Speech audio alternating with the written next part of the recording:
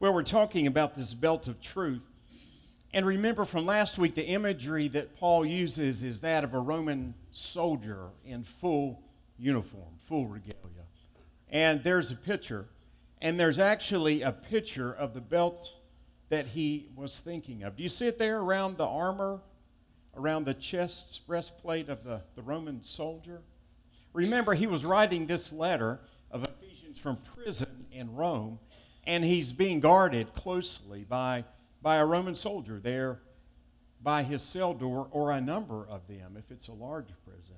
And he's looking at them, thinking about these uniforms that they wear and these different pieces and aspects of it that they use in their task to go and fight of flesh and blood. And Paul says, God's given us tools, armor that we have to help us in our spiritual fight in the world. And today we're talking about this belt that he says represents truth. Now, a couple of purposes of the Roman soldier's belt, and you see it there. One was to carry things, to carry tools. And usually it was the sword, as you see in this picture, on the right, and it was usually a dagger on the left. The sword, of course, for clashing with other armies and using an extended weapon. The dagger, of course, for close contact and being in personal battles, if you will. And this belt was essential for them to carry in battle for that purpose. Sometimes, too, they would put on rations for the day. If they knew they would be going and fighting or marching somewhere for the day, they would put enough on there just for their journey, water to drink, perhaps. The other purpose of the belt, though, and you see the metal plates on it, and some of those were to connect things to, but a lot of them have to do with the status of the Roman soldier as well. Did you know that there was no one, by a decree of the Roman Empire, that could wear a belt like that except for a Roman soldier? And every piece of metal on there that is meted out, and it depended on the soldier as to how many there were and what those looked like. Those showed to the world, like stripes would on our common military today, what the rank was, what affiliations or group they were in within the military. It was a status symbol, and so Roman soldiers, they say, would wear just the belt on their days off when they weren't on duty. Going into the marketplace, they would put their belt on because people would see it and have great respect and at least fear for them, to be sure. And so this belt that the soldiers wore had purpose and meaning, and Paul's saying that truth has purpose and meaning for us as well.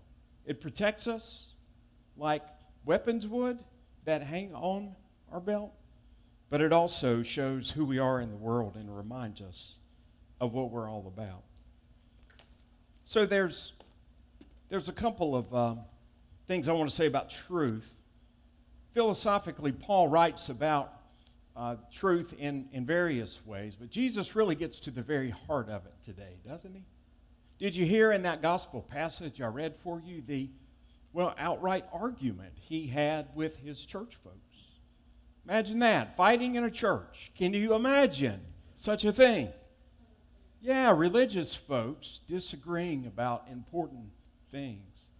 And these people, some of who very much might have raised Jesus up in the faith and helped him to understand what it meant to be a rabbi one day when he would grow older, they argued with him about who he said he was and about who God was. And you heard the argument. I don't want to jump in too deep because it could go on for a long explanation. But basically, Jesus says the way that you're living and how it is that you are speaking and what you believe in your hearts is not of God, because it's speaking of things that are not of God. And there was a group, and those within the church as well, that were trying to rub Jesus out. Anybody that challenged their authority or challenged, their status, they were alarmed by.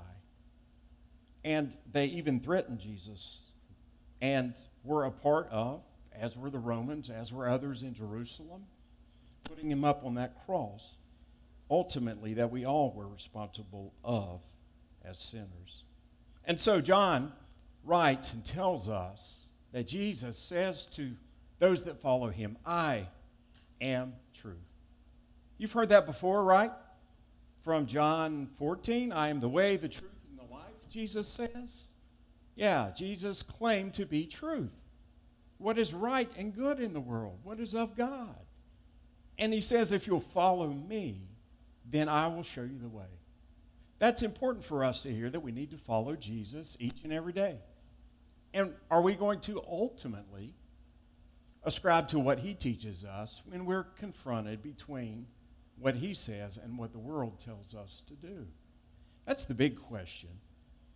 The truth that we believe as followers of Jesus, do we put it on the bottom line each and every time? Philosophically, now, and Paul is writing here about truth with philosophy in mind because it's very connected with theology. There's objective truth in the world and there's subjective truth in the world. And that's important for us to hear. Objective truth is factually based truth, claims that can be made because there is data or science or measurements to back it up. And a few examples of that would be that water boils at 212 degrees Fahrenheit. It just does. We don't know why. But every time when it gets to about 212 degrees, it starts to move around and these bubbles come up from the bottom of it. 1 plus 1 is 2. I even learned that in math and still remember it. And it's factual data that if you put one thing with another, you somehow have 2. You can't change that. There's objective truth, like the speed limit is 35 through here and you were doing 70. And so you get this ticket and you just can't argue that. You can go to court, but the number on the sign said it was 35 and you were doubling it and then some. Factual data and information, unbiased, is objective in its nature. And that's the laws that we live in and among, we hope. That's what a society is. That's what God's laws were about, was people ascribing to a certain set of truth, objective truth that everybody could be measured by. But then there's subjective truth in the world, and that's more of your truth or my truth. That doesn't apply to us all. Maybe more preference-oriented in our minds and not necessarily in others. Like, I think chocolate mint chip ice cream is the best. How many would say amen to that? Amen. All right, so there's 3 or 4 that believe that truth. But you can't measure that because some of you don't like chocolate. Some of you may not like ice cream. Some of you might even like just plain vanilla. I like blue better than yellow is a subjective truth for me because blue's my favorite color, especially better than pale yellow. But Paul is writing about and talking about Jesus who came and said, I am a subjective truth for the world that you are being called and challenged to believe. You can't measure it. You can show the outcome of it is good and of God and right, but you have to believe it and choose it and say, yes, I will believe that and put that belt on and carry it around with me everywhere I go.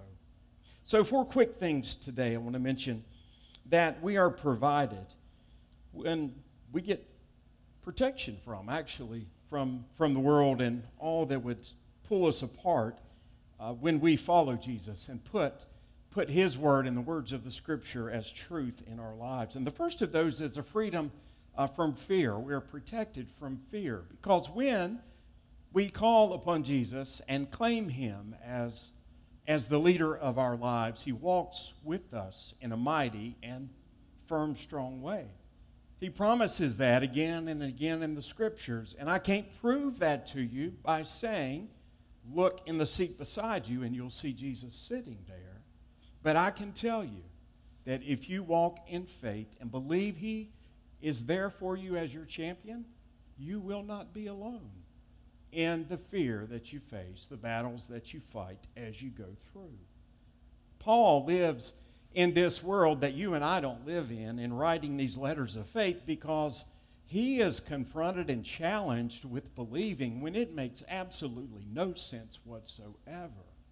I mean, to get locked up, to be given a death penalty just to say, I believe in this Nazarene that walked even before I came and was crucified and resurrected.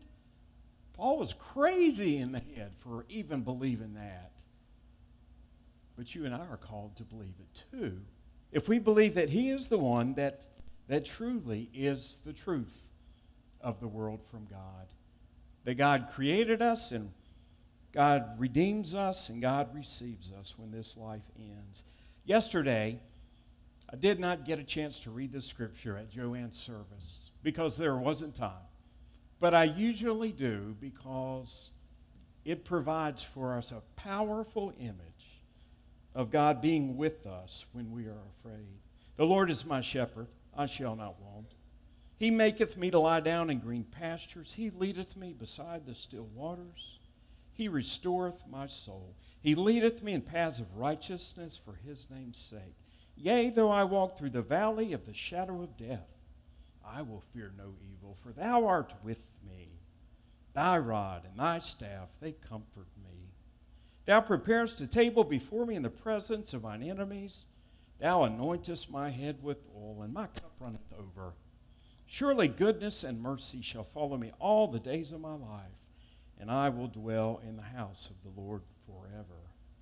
Jesus says he is our good shepherd and will walk with us and protect us and cast out all fear if we will trust him and put him on as our belt. Second, we're protected from ourselves, and oftentimes that's my own worst enemy right there, is me.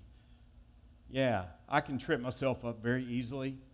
I can choose the wrong things if I'm not tuned in to what God is calling me to and what Jesus is telling me to do in living.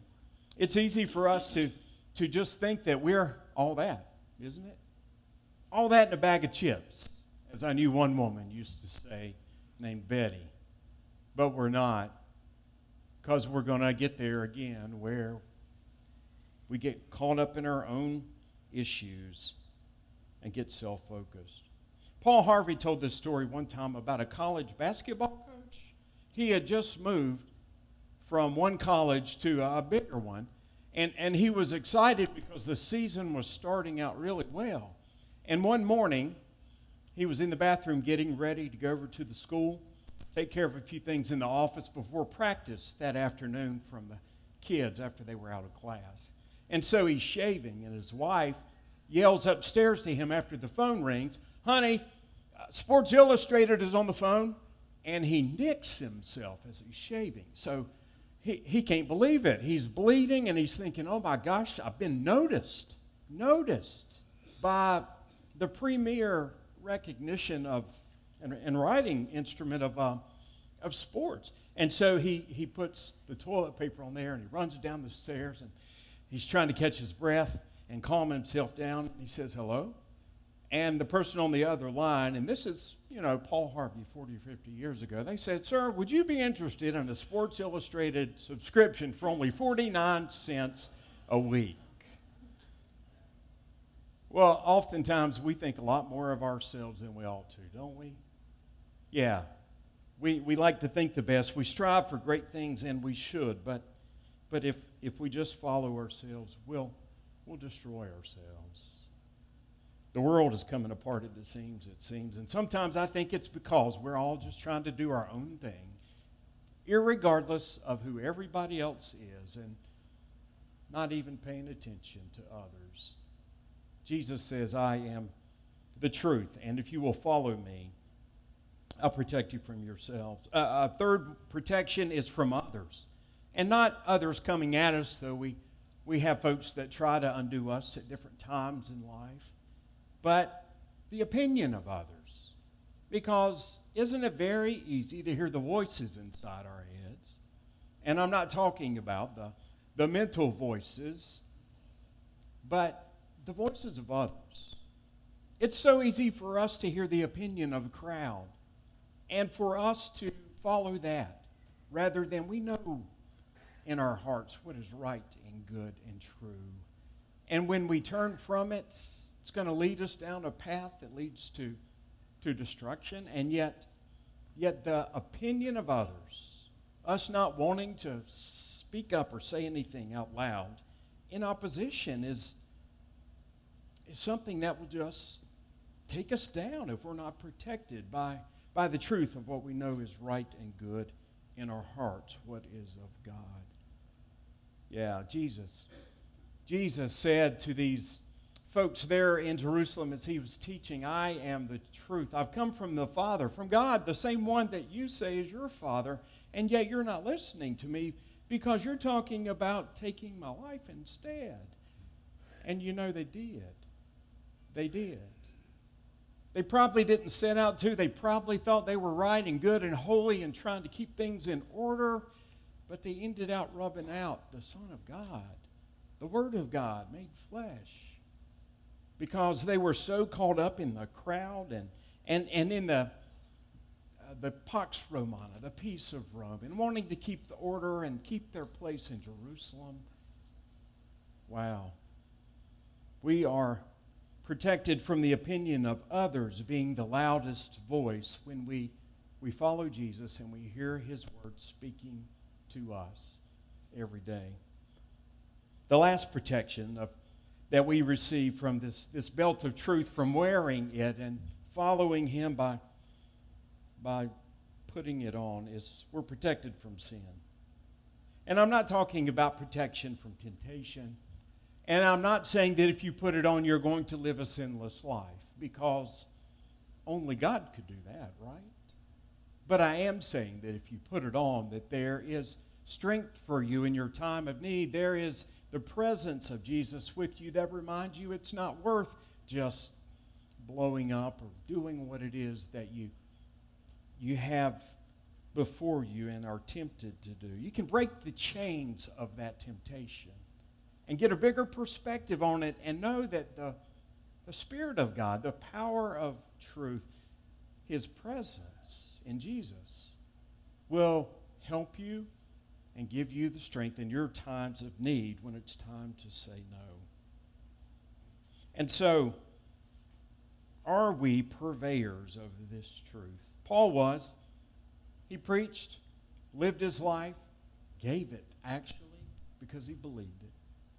And it's life-changing. It's been going on, and people have been recognizing it and even living it and choosing it for 2,000 years since.